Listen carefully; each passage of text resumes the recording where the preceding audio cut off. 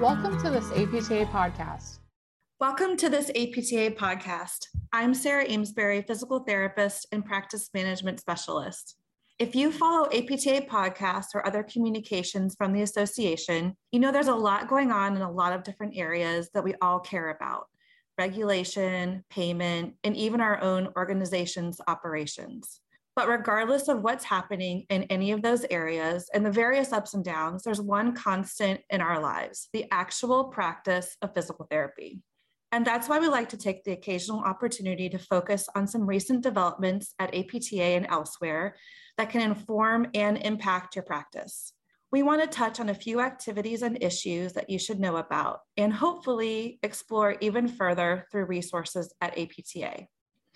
To do that, I'm joined by three members of the APTA practice staff who are also physical therapists: Stacy Schwartz, practice specialist; Janine Coleman, practice specialist; Kim Warzinski, career advancement specialist, AKA Dr. Dubs. Sorry, Kim, I had to throw it in there. Welcome, everyone, and thank you for being here. I think any PT or PTA would tell you that staying current with practice knowledge is key. But sometimes that's easier said than done. We are all crazy busy these days. Hashtag back to school, not just in the clinic, but in our own personal lives. Now you know about mine. So it's not like we have a lot of time to spend trying to dig up the latest in professional development to strengthen our practices. Luckily, shameless promotion here, APTA can help. The association continually offers opportunities to learn by way of special events, online courses, and other programming. Kim, I wanted to start a discussion with you and some recent happenings.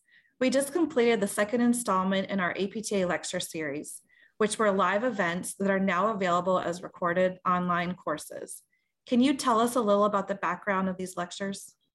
Sure, Sarah. In 2021, APTA launched a lecture series to celebrate its centennial.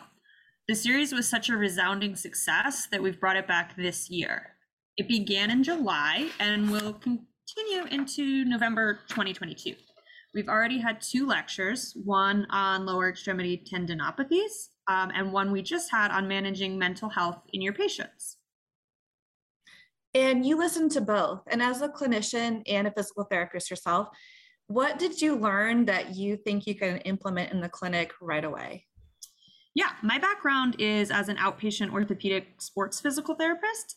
So I found the lecture on tendinopathies to be extremely relevant and valuable. Our lecturer, Andrew Sprague, out of the University of Pittsburgh, has an extensive background in tendinopathy research. So he provided great clinical pearls on how to manage this type of diagnosis in the clinic, from reviewing current research to establishing appropriate loading programs and even to treating in-season athletes.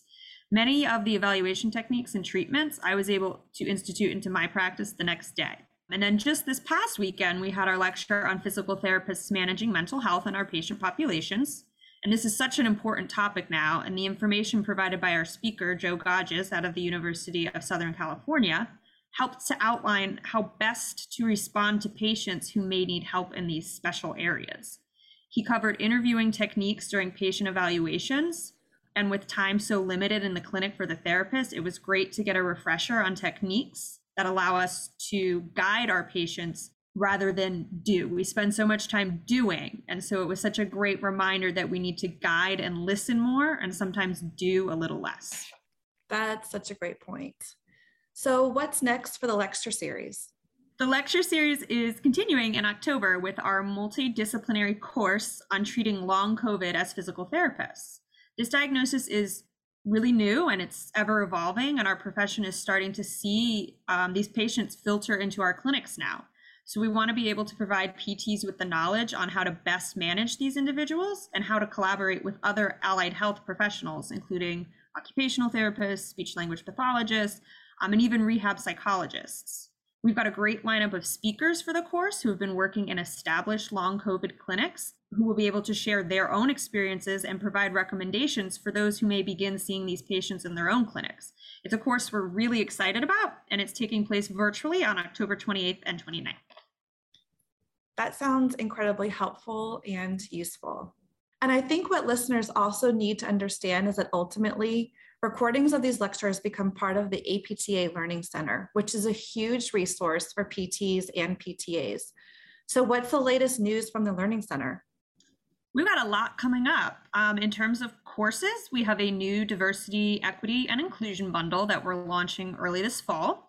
The courses are going to be presented by individuals with a variety of backgrounds, ranging from academia to rehab to even the National Park Service. The content is going to be focused on knowledge translation and background on these important topics. It's an expansion of what the Learning Center has already provided in this arena, and we expect it to be very popular among our learners.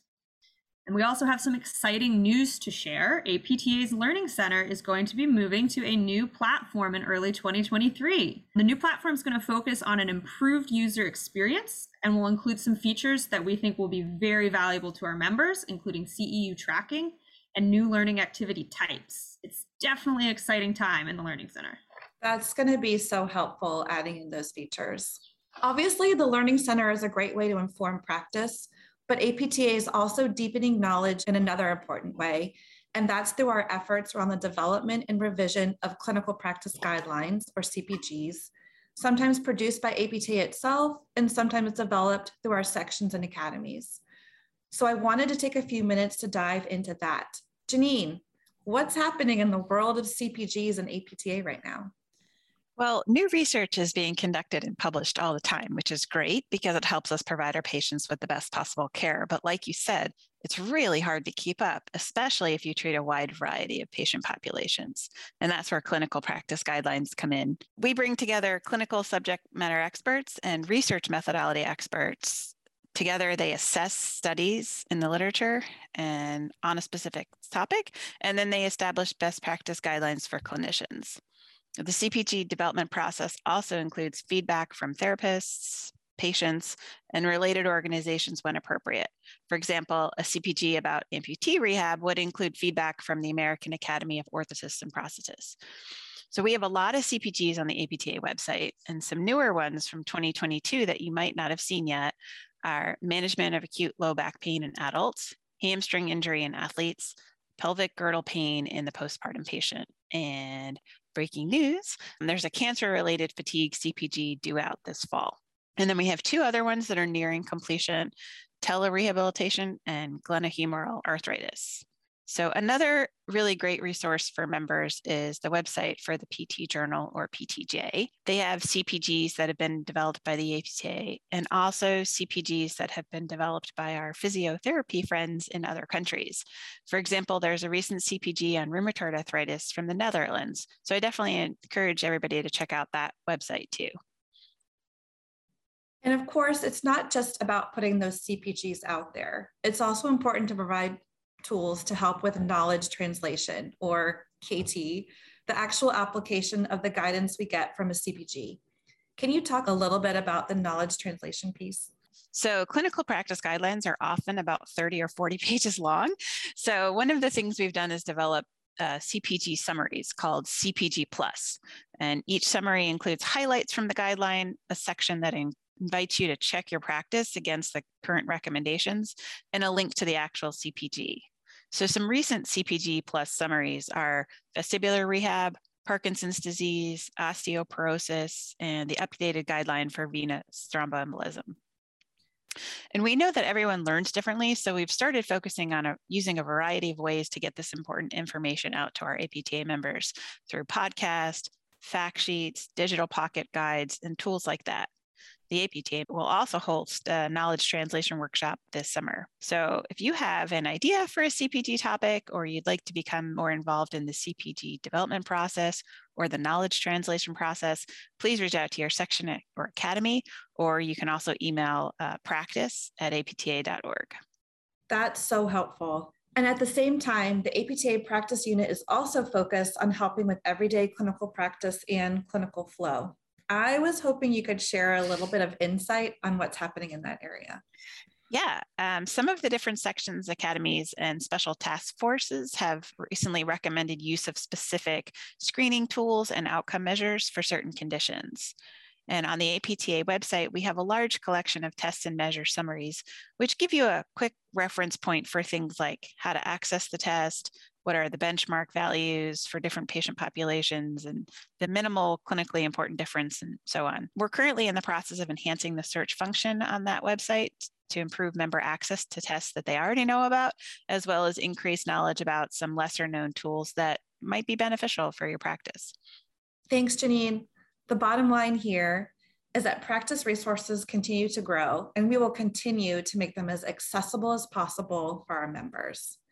We're going to take a break now, but before we do, I just want to remind everyone that if they want to keep up with the latest news from APTA, please be sure to check out our weekly all-member email that includes the entire range of news, new resources, and other information that we're sharing.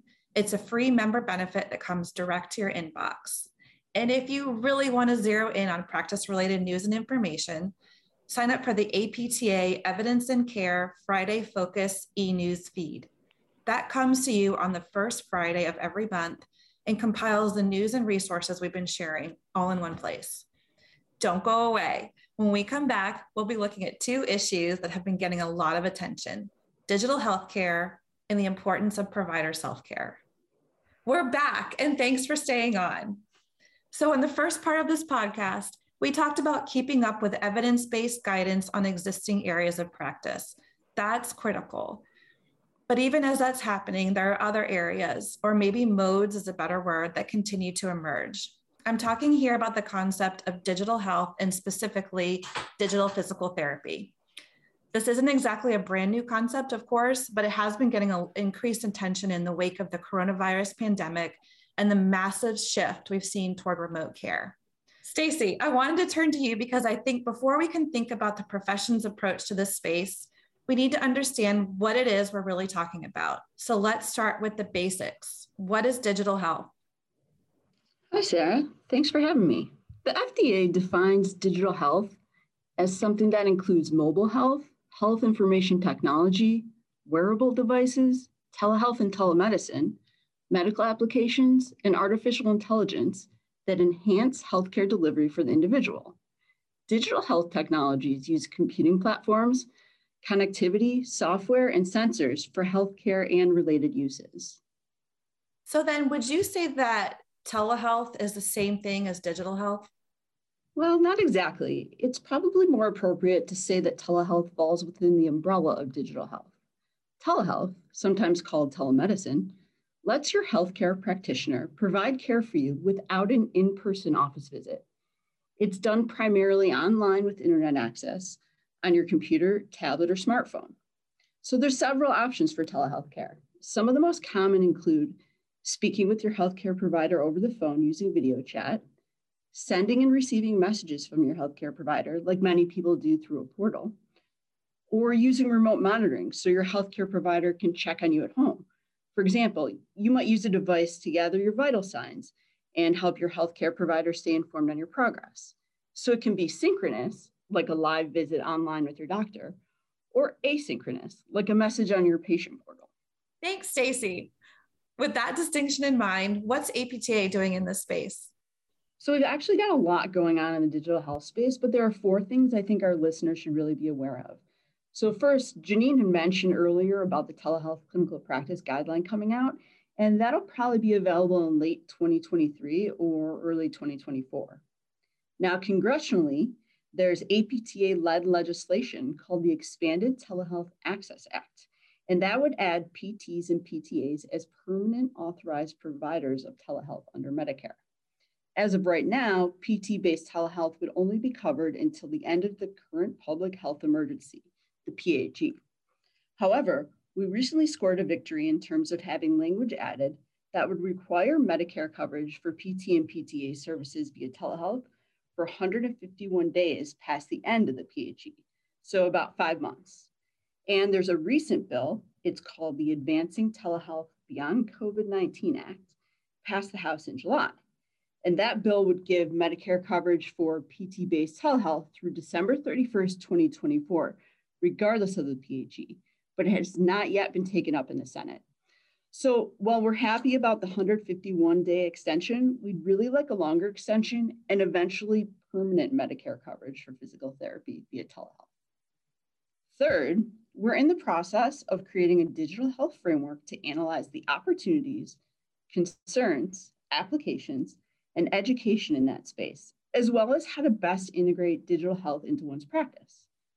Part of creating this framework included an APTA-hosted meeting with a variety of digital health companies in order to discuss how to collaborate to make digital healthcare a high-quality, high-value option for physical therapy.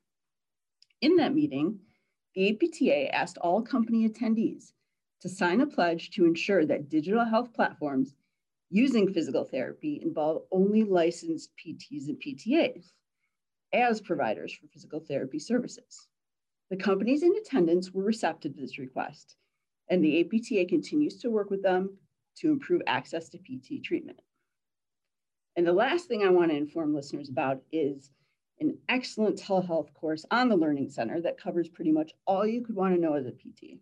I definitely recommend taking that course if you plan on incorporating telehealth into your practice at any point, or even if you're just curious to know more about the topic. It's incredibly comprehensive. Thanks, Stacy. This is clearly a subject that we'll all need to continue to follow closely. Finally, before we wrap up this podcast, we wanted to touch on something that can be easy to forget as a practitioner who's doing your very best to keep up with your patients' needs and trying to stay up to speed with the research.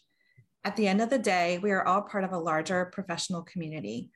That's an important concept, and we should not only feel that sense of community, but actually engage with it. And of course, part of that community building is about making sure we all stay healthy, both physically and emotionally. That's what APTA's Fit for Practice initiative is all about. And we have Stacy here to tell us more about it. Stacy, can you give us a little background on what Fit for Practice is, how it started, and where it is now? Absolutely. The Fit for Practice initiative was created as a well to protect the well-being of our PTs and PTAs in response to the COVID-19 pandemic. Fit for Practice provides resources for clinicians to reflect, fortify, recover, and remain resilient as they move forward into a post-pandemic workplace. There are over 120 resources free to both APTA members and non-members to help clinicians focus on their physical, emotional, mental, and practice health. These resources will be up for at least the next 6 months. You can find them at apta.org/fit-for-practice. Thanks so much. I remember back in May of this year, Drew Contreras, who's APTA's Vice President of Clinical Integration and Innovation, wrote a blog post about provider mental health. And in it, he quoted Jeffrey Kuhlman, who was President Obama's physician, whose message to providers was, quote, "You can't care if you're not there," end quote. Basically, it's the idea that our own self-care is helping to ensure that we provide the best care to patients and clients. We really do owe it to ourselves, to them, to our families, and our communities to take care of ourselves. So to wrap it up, thank you, Kim, Janine, and Stacy for helping us touch base with practice happenings at APTA. And for listeners, be sure to visit apta.org, where you'll find more resources and all the topics we talked about today. And follow us on Facebook, Instagram, LinkedIn, and Twitter. It's at APTA Tweets. APTA podcasts like this one are available on Apple Podcasts, Google Play, and Spotify, or by visiting apta.org/podcasts. I'm Sarah Amesbury, and thanks for listening. You can find more APTA podcasts like this one on Apple Podcasts, Google Play, and Spotify, or by visiting apta.org/podcasts. Thanks for listening.